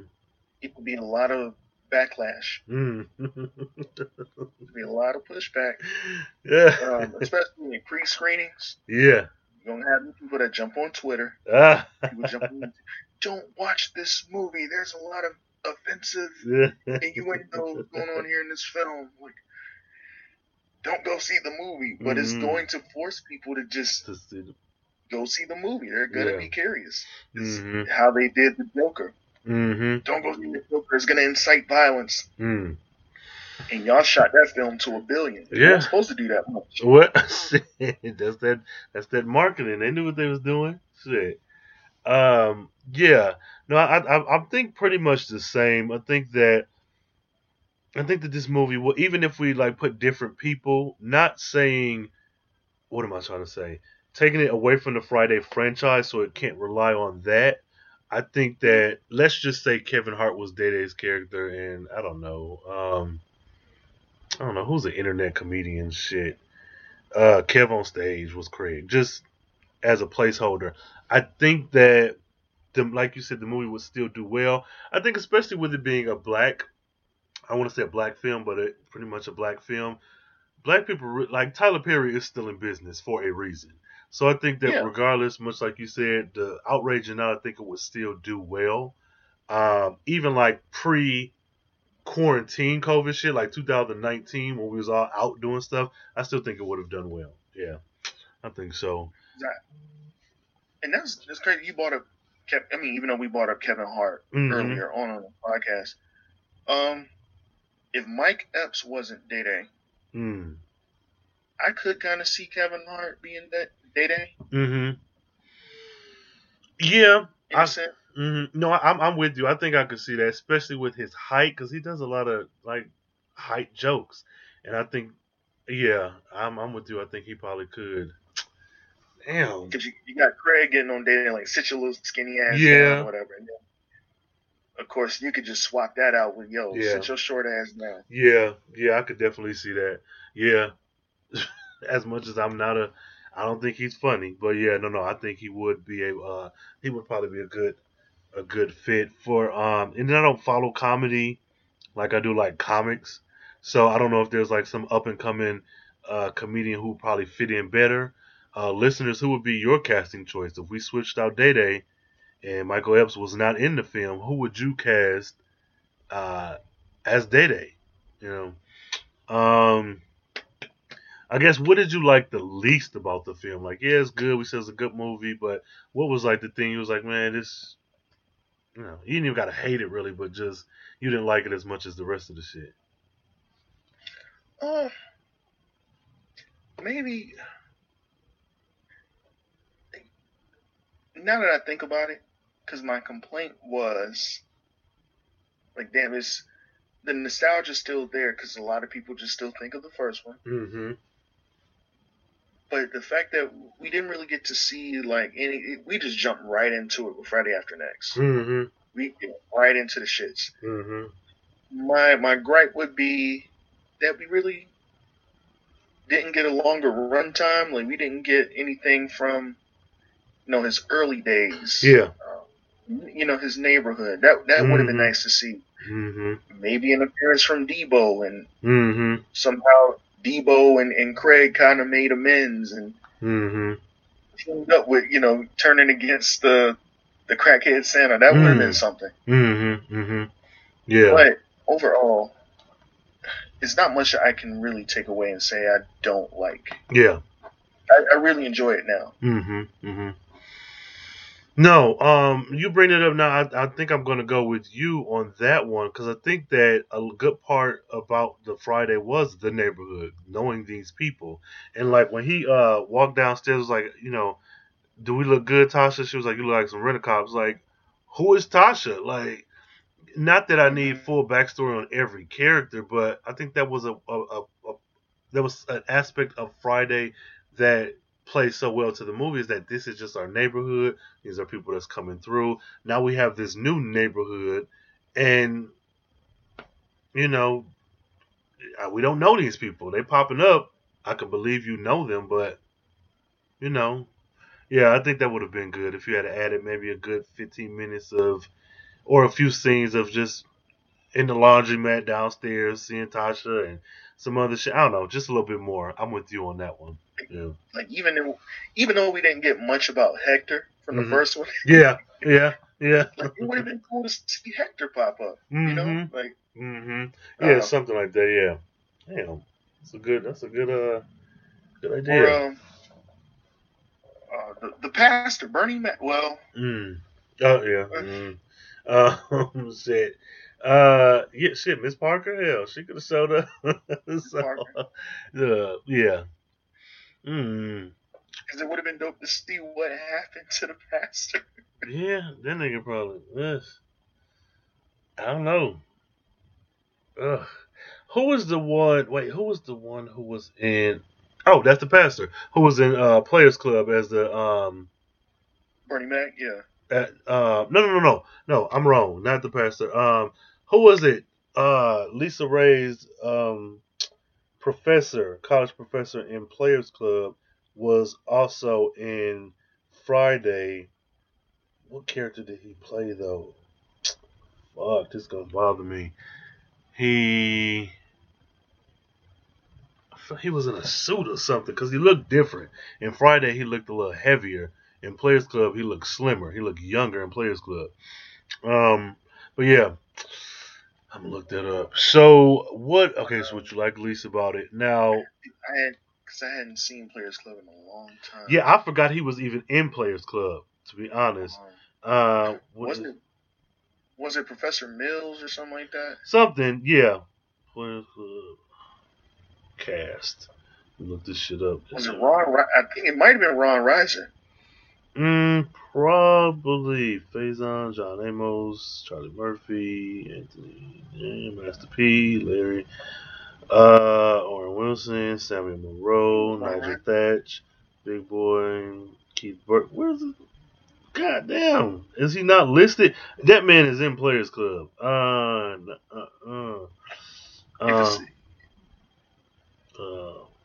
Professor Mills, yeah. Okay. So I know I ain't crazy. Yeah, but he was in Friday. Ron Reiser, yeah, you damn right, Ron Reiser.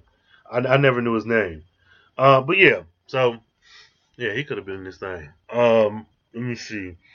Okay, so we know that this movie is already in a shared universe with the other Friday films, but if this movie was what other TV show or movie you could say probably is in the same exact shared space with the Friday After Next franchise? A TV show. TV show or movie? It could be a movie. That's tough. California. California love. You know what?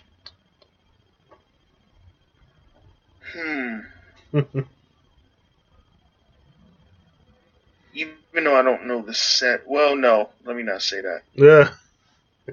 Let me not say that. It would have to be in California? Oh, no. I mean, just any. Because, like, okay, for example, I would probably say, kind of based off nostalgia, but just in general, like, I think Martin and Living Single have a shared universe. I think they are in New York and Detroit, respectively, in the same universe.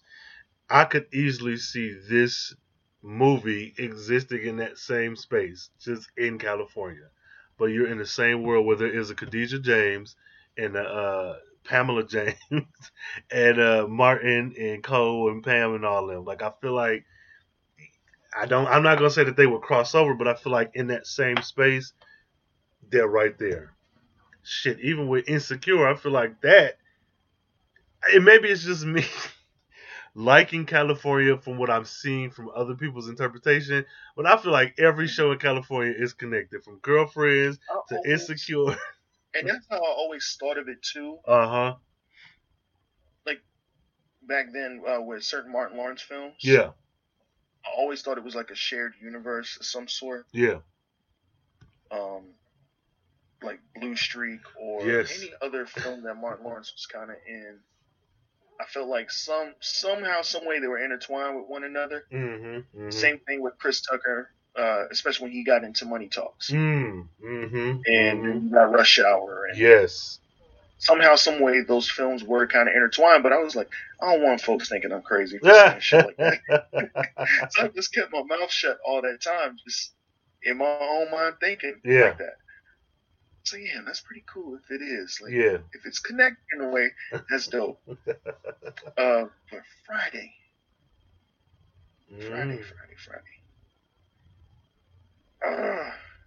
I can't. I would say all right. Here's one. Stoner buddy comedy.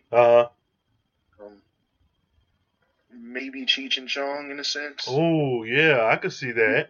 Silliness. I could see that. Yeah, definitely. Some comedic relief. The marijuana usage. I could see that kind of. Yeah. I'm with you there. Yeah. Like a mashup between the two, like a Friday, like Craig and Smokey meets Cheech and Chong, or Craig and Day Cheech and Chong, or something like that. I could definitely see that. Yeah, I think you're right on the money with that. I didn't even consider them. Yeah, I think you're right. Yeah, damn. I want to say. I want to say Boys in the Hood, but that's another one. I was just like, man. Yeah, even with Ice Cube, I like his being the same person aside. I still think that would be, because we know what is it? We know for a fact that what's the movie about Bitcoin? Dope, and The Wood are in the same universe. Stacy is in both movies. He's playing the same character in both movies. So we know that those are the same universe. So, shit, why the fuck not? Why can't Boys in the Hood and Friday After Next be the same? The same goddamn just the fact that Friday is just on a more comedic level. Boys in the Hood is it's more of a darker tone. It is dark. Shit. Light. Man. Oh, shit. Okay, so with you being top flight security in real life, if you could replace one of the characters in this film with yourself, who would that be? I would Pinky. Okay. No, yeah. Okay. I just love Pinky, man. It's that scene of Next Friday is a classic. I'm gonna have to watch that because it's been years since I watched Next Friday too. So I definitely, I'm gonna watch that. That fight scene between him and Craig, oh my goodness! And then the way it ended. What's homegirl name? Wasn't Peaches? What was it? Baby D. Yeah. Man, like that movie is funny as shit too. I know. Okay. I'm gonna have to rewatch. I know, yeah. How the little sister bigger than the big sister? She know all the new snacks. Man, fam, what did he say? She do hair, babysit, sell drugs at the same house. They don't never know when to kick in the door because you're like, what? Fam, yes. Oh my god. Yeah, I'm gonna have to watch that pretty soon here. Okay, Pinky. Yeah, that also had a chase scene too. Baby D chasing Day Day. Yes, in that black t-shirt. She probably had some black forces on too, shit. And then he tried to pass off the snack to her. God, that's what I'm saying, man. This is my cousin. Like, I remember, man, being kids and him act, man, that's my cousin. He tried to pass the snack off to her for real. Man. Okay. I'm going to do top three. Okay, so you tell me, what do you think would have improved this movie? Like, how would you have changed it? Same film, but something you would have took out or put in or altered. What would you have done? I would have made it more. I would have made it more family oriented. Mm-hmm. When they talk about prequels, they always try to talk about tying it back into the first one. Mm-hmm. I would have made Friday After Next as a holiday movie still. Mm-hmm. More, have some conflicts in there, like, have a goal in mind, what they're trying to do. Mm-hmm. But make it more family oriented. Okay. And, I would have bought in Ezell.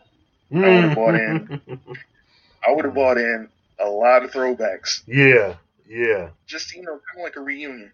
Mm-hmm. And I felt like in that party that they had in their apartment could have been the setup for like the big reunion. Yeah, that would have been perfect. Yeah, you already got these people. Yeah. Damn, that would have been perfect, man. Yeah, him arguing about having to pay a cover. Yeah. Ezell finally getting clean or whatever, and his life gotten better or something. I had a nigga eating a cheeseburger while he walked in the door. Like, but yeah. God damn. It's like still sort of kind of stuck in his ways, but he got better. Yeah. Smokey kicked the habit, and not really, but he did go to rehab and get out. Mm-hmm. I think I would have made it more family oriented. Yeah, I could see that because it felt like it was like on the verge of that because it wasn't. I think maybe the language because they never really showed any sex. Like the Damon Money Mike stuff was implied. I don't even think was there any nudity in here. Like it was very suggestive stuff, but yeah, I could see that. But then, I could see that. I would have liked for Chris Tucker to have been in here. Some like, I don't need him to be in it for me to. It's not like it's worse off without him. But if you were going to make them changes, I think what you said is smart. Bring in some people from the old neighborhood, maybe Nia Long, bring her back.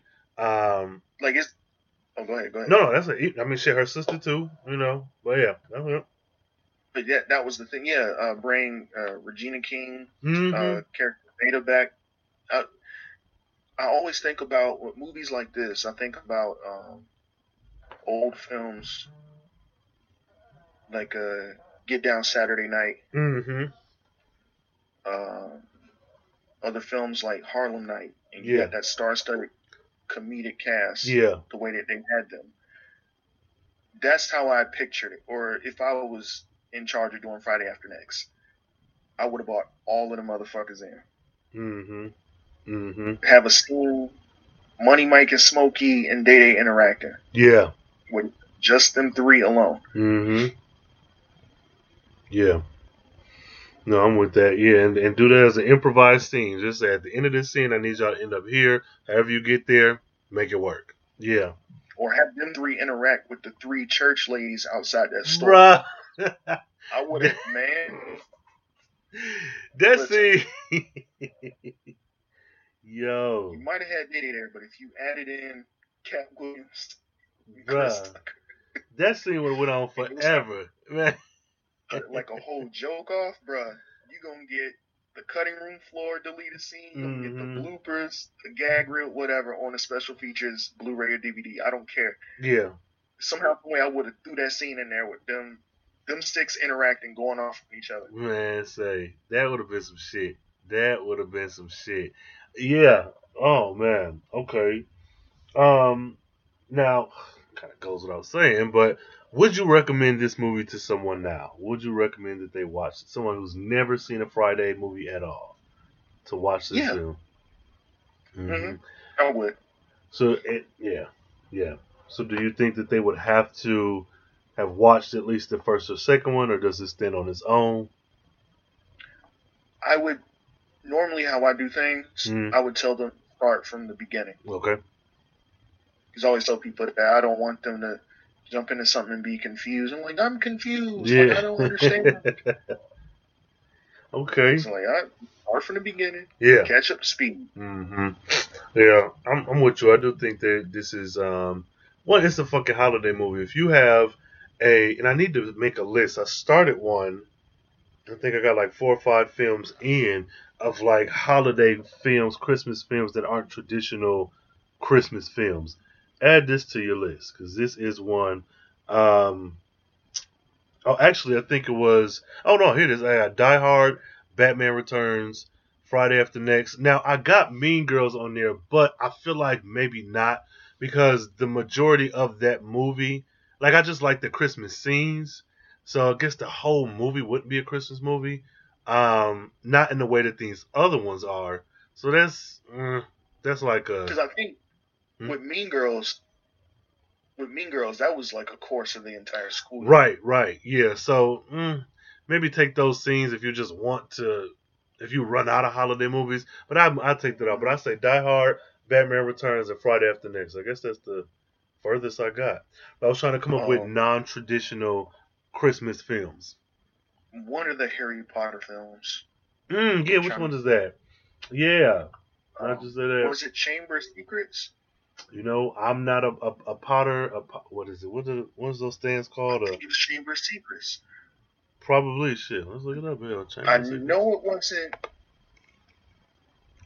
It's between Chamber of Secrets and Goblet of Fire. I don't want to be mistaken. I know it wasn't Prisoner of Azkaban. I know that for a fact. That nigga was going through it. It was Goblet of Fire. They said the Yule Ball is basically the ultimate Christmas party.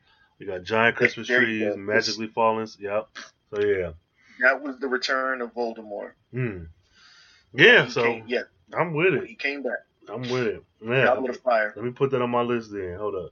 Harry Potter, Goblet of Between Fire. that one and the second one is my favorite though. Yeah. I need to revisit those as well because I watched them, but I wasn't one of the Harry Potter stans when like the books came out. I've never I started the first book, and I think I started maybe the second, but I've never completed a full book. I've always just watched the movies. I liked them. Like if you watch the first movie, it's fun, but it's kind of confusing. Okay. It's kind of confusing. Mm-hmm. You'll get a better understanding when the second one rolls around. You're like, oh shit, this is great. And third one is pretty good, and then the fourth one is when shit gets real. And that's when it's even better. Yeah. I mean, I like them. I just haven't seen them in years. I know, is it TBS? There's some network that every Christmas they play all of. Okay, probably yeah. My bad. Freeform. Well, yeah, that's the new name. But yeah, they play that motherfucker like that's their bread and butter. They play from start to finish. They know that they're gonna get the views. Yeah, for sure. That's just you're damn right. So I'm gonna check those out too. I mean, I got a lot of shit to check out. God damn it. But yeah, Harry Potter and the Goblet of Fire. I'm gonna add it on my list. Listeners, if you guys have any non-traditional Christmas films, they could be murder mysteries, fucking erotica films, crime comedies, any of that shit that's like set in Christmas. Because I do want to create a list of non-traditional Christmas films, and I know I don't know them all. So if you guys have some, let us know. Use the hashtag CBN Movie Night. What's up? Got one more. What? Reindeer Games with Ben Affleck. Okay. Ben Affleck. Okay. Damn. Reindeer Games was another one. Man, yeah. Oh, and then, because you said the first Die Hard. Yeah. That did the second one too, right? Die Hard 2, yeah. Yeah, okay. Not as good as the first one, but still. Yeah, but it's Christmas. That's really yeah. Damn. Okay, so Reindeer Games, Die Hard 1 and 2. I feel like there's so much more. I feel like there's a James Bond film that's set during a holiday time. Or maybe I'm making it up. I feel like the latest ones. Like with Daniel Craig? No, he's not the latest, is he? Is he the latest? Okay. Yeah, he's the latest one. Okay. Shit, that's pretty much it then. Like this was smooth. This was something. So I mean, shit, what you got? Any final thoughts? Any closing comments, concerns, and all that good shit? Yeah, man. I want to say rest in peace to Tom Lister, aka Tiny Lister Jr. I know he had posted one more video right before he passed. Yeah. Talking about some of the upcoming projects. One of those projects was the next Friday film. Oh, nigga. Mm-hmm. Oh. Apparently Debo was supposed to return. Dang, man. And there's some heavy talks or some rumors going around with trying to get Chris Tucker. And to see that news pop up, I was like, come on, dude. Like, this sounds selfish. It got me mad because I'm like, damn, dude, like, come on. Yeah. We just lost John Witherspoon. Now him, and it's like, I don't even know. Like, yeah. Like, it'll be cool to get it, but it's like, damn, like no Debo, like.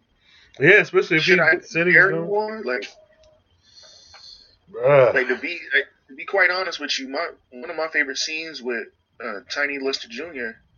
in any movie that he's been in is in The Dark Knight. The boat scene. Okay. Where the Joker was giving the citizens of the city and the prisoners a chance to blow one another up. Yeah. See which one is gonna who will detonate each other first. Yeah. That was probably one of my favorite scenes with him in it by far. You saw him get up, approach dude, and he's just like, give it to me. He's like, if you're not going to do it, I will. Takes the detonator and it throws it out of the window. I was like, wow. Yeah. And that's all he needed to say. See, but this one for me is just nostalgia, but The Fifth Element, watching him be the president, that shit as a little kid, like, he was the president. I'm like, bro, this man, it ain't even like, oh, a black man could be president. It wasn't that. It's that this character that I knew from Friday as the bully, this man be like seeing that his range and acting like that. And Chris Tucker and him was damn. So I wonder, shit, they was both in that movie. God damn it. Okay. Yep. Yeah, that really was like when I think of him. Yes, I think of Debo, but immediately after I think of him in that damn like burgundy and navy blue space president outfit. Damn, man. Rest in peace for sure. And then they just had him as an extra. Well, not an extra, but they had him in a role as one of the prisoners from Arkham. In that orange? Yeah. Okay. Yeah. And I won't forget about Zeus either. His wrestling days. Now, I didn't know about that. I learned about that after he passed. Yeah. Yeah, I didn't know about that. Zeus. Damn it, man. Yeah, I'm gonna have to look more into him because him and Natalie's passing really pissed me off because when it comes to black actors and actresses, there are some people who we know because of the movies we grew up watching and the media we consume. And I use the example of Black Lightning. Jefferson is a household name now with a lot of people, not to diminish his career, but like I remember him from Living Single. When I seen that picture of him, I said, Scooter. That's all I said. Chris fucking Williams, yeah. Like that's what I'm saying. Like it's a lot of people who don't make it in these films that like. What am I trying to say? There are a lot of black actors and actresses who put in work, but they're just known for the films that are targeted at us, or films that we've created that they're in, that they haven't broken to this Hollywood machine where now they're a household name. And it's like, I think him and Natalie were one of the, because I feel like whatever I'm going to say is kind of shitting on their career, and I'm not trying to do that. If that's what it sounds like, charge it to my head, not my heart, because I'm trying to say that there are some black actors who we just know by nature of being black and watching media that do not cross over in the sense that now I'm getting these Grammys and Academy Awards and whatever else, and I'm just a household name. And I think that there's a lot more out there that I'm everybody can't be a Chadwick Boseman, so. Yeah, I'll just leave it there because I feel like I'm not sounding how I'm trying to sound, so I'm gonna leave it there. No, you straight. I was thinking of some other ones that's up there, man. Like Keith David is another one that I think about. Yeah. I know he's known, but I don't know if he's crossed over. But then that would be foolish for me to say he was in The Thing. Yeah. From the 80s. Yeah. But everybody knew what The Thing is. He was Goliath in Gargoyles. So. Oh yeah, God, yes. See. So it's, I don't know what to say. Is like, has he crossed over, or is he just known to us, black folks? As that guy. Yeah. With the recognizable voice. I wonder. But no, I just think I'll try to appreciate these people more, which I mean I do anyways. I watch these movies, I tweet about them, I talk shit. We all know them. Hell, The Wood, The Best Man, The Brothers, like all these old black films. Like we watch these. It's not nothing new, but it's just, man, them dying has been like, it was of course unexpected to us. I'm sure their loved ones were like, God damn, y'all think y'all hurting? We hurting, but yeah, man, just think about what could have been. As I say, do the work now. If you got a book you want to write, you got a show you want to produce, you got a YouTube channel you want to start, do that shit now, y'all. Tomorrow ain't promised. Shit, at least get a couple YouTube clips up there. Hell, if anything happened, you've done that. So,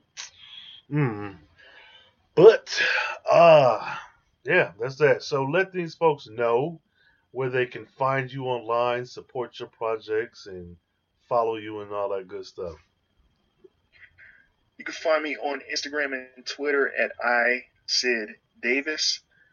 You can follow the podcast page on Twitter, which is Social Intro Pod. I have a podcast, which is the Social Introvert Podcast, drop every Wednesday and Thursday on bynkradio.net. Yes. And I'm available where you can get your podcasts. I got a few changes coming around the new year. More so when episode 300 kicks in. Okay. Some side projects, like bringing the Sid Saturdays. Okay. The DJ playlist back. Okay. Video formats. Doing a little bit more, man, just to occupy my time some more. Okay. Well, cool. Of course, all of Sid's information will be in the show notes, so check those out, hit those links, give them a follow and a listen. And you can find me, Carefree Black Nerd, Carefree Blurred on Twitter, Carefree Black Nerd everywhere else. If you need to email me, you got some suggestions, comments, concerns. When I say suggestions, I mean easy on the suggestion.